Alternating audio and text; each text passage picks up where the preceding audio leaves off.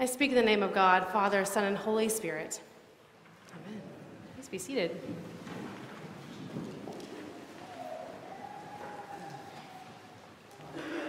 So I was just 18 years old when someone told me for the first time that I should consider going to seminary and becoming a priest. I had grown up in the church. I loved it. I loved exploring my faith. I loved learning more about God. I loved being involved with various ministries. And in retrospect, I probably should have known that something was up because there are not a lot of teenagers on Altar Guild, but that was where I found myself when I was 18. But it wasn't until one Sunday morning in May of 2009 when I heard the first whisper of God's call to this particular ministry of the priesthood. I had just preached the senior sermon from Youth and Children's Sunday, and I was standing at the back door shaking hands with people as they were leaving, and a retired priest from Nativity came up to me and put his hands on my shoulders and looked me in the eye and said with such conviction and such earnestness that he had clearly heard God tell him to tell me that I should be a priest. And it terrified me, but it also changed my life, and here I am. It was like this lightning strike, his words were, and from that moment, that 1 minute-long conversation, I couldn't shake the feeling that he was right, that I should consider becoming a priest. And fortunately, or unfortunately, depending on the day, people agreed with that. And here I am, and all the years and committees later, I'm following this strange and wonderful calling from God. This is my call story, and it's personal and important to me, but it's not unique. Every single person has a call story. As many people as have ever lived will have their own call stories. You have your own call stories, even if you've never put voice to them or given them words. God is constantly breaking into the world, breaking into our very lives, and calling each and every one of us to use the gifts and the talents and the resources that only we have to meet the needs of the people here on earth. And how we choose to respond to God's calling not only shapes our lives, but it shapes the world around us. Our readings today deal quite literally with God's call to us. In our Old Testament reading from 1 Samuel, we hear the story of God calling to the young Samuel again and again as Samuel is lying in the temple next to the Ark of the Covenant, the Holy of Holies, the closest to God that he can get on earth. He hears a voice calling for him, Samuel, Samuel. And again, he gets up and goes to Eli, a fellow priest and mentor, and asks if it's his voice that he's hearing. Eli, though, is the first to perceive that it is the voice of God that Samuel is hearing. And only then, after they correctly identify that the voice is from God, can they begin to hear the message that God delivers to Samuel. In John's Gospel, God's call to humanity takes again center stage in the story of Jesus calling his first few disciples. Today's gospel reading is a continuation directly from the story of Jesus calling Andrew and another unnamed apostle who will then go and call his own brother Peter to follow Jesus. But today's gospel reading, Jesus calls Philip, and Philip calls to Nathanael.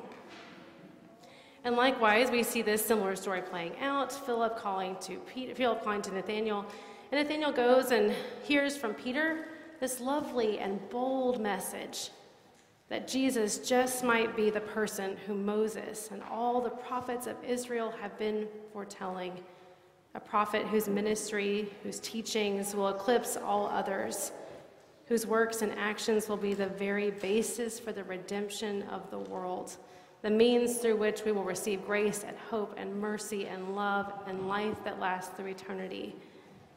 Philip believes. Philip spends barely any time with Jesus before he believes. Nathanael, on the other hand, is a little bit harder to convince because when he hears Philip's extolling of Jesus, Nathanael's snarky response is, "Can anything good come out of Nazareth?" Which is really just a biting comment. Quite funny.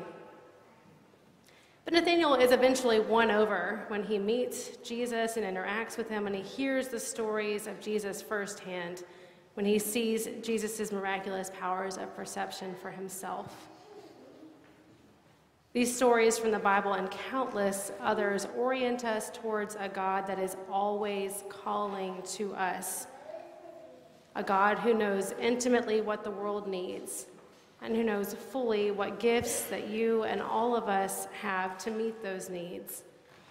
That God is constantly calling us to build up the kingdom of God here on earth. That you are called is not in question. I can promise you that you are being called by God.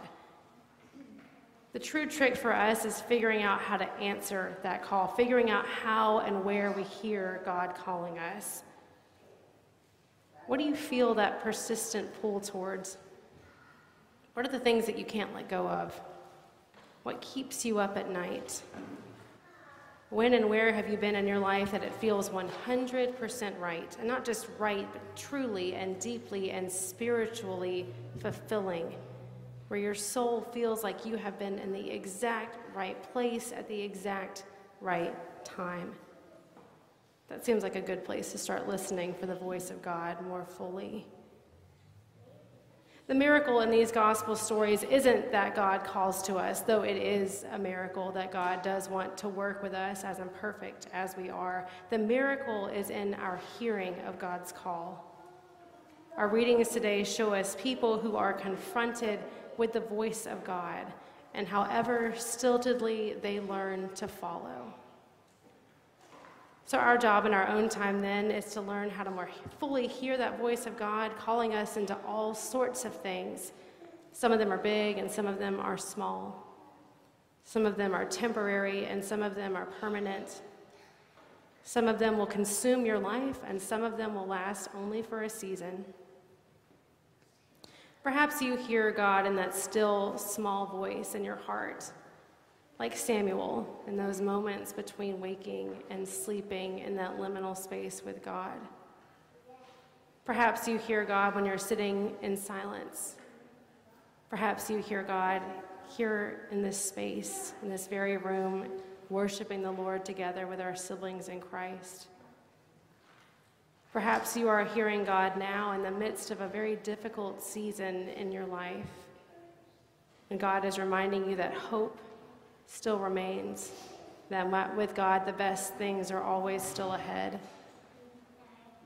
Perhaps you hear God best when you've come through challenging seasons in your life, when you are stronger and more capable and more sure of yourself.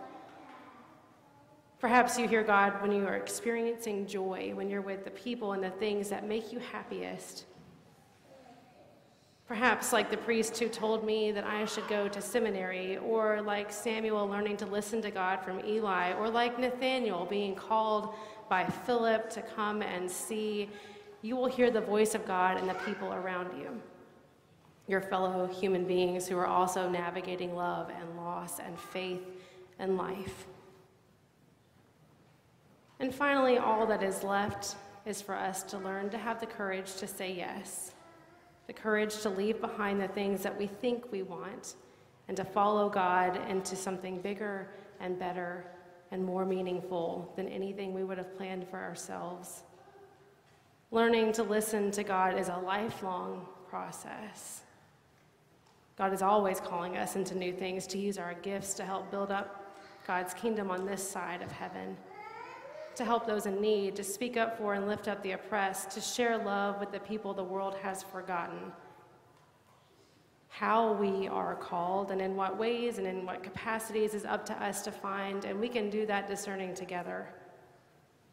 But Philip's words to Nathanael echoed Jesus' own words just a few verses before. Come and see. God calls to us to come and see.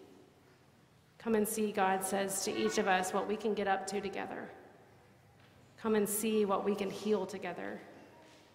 Come and see what we can fix together. Come and see who we can love together. And I pray that each of us in our own day will have the courage to answer that summons like Samuel did. Speak, Lord.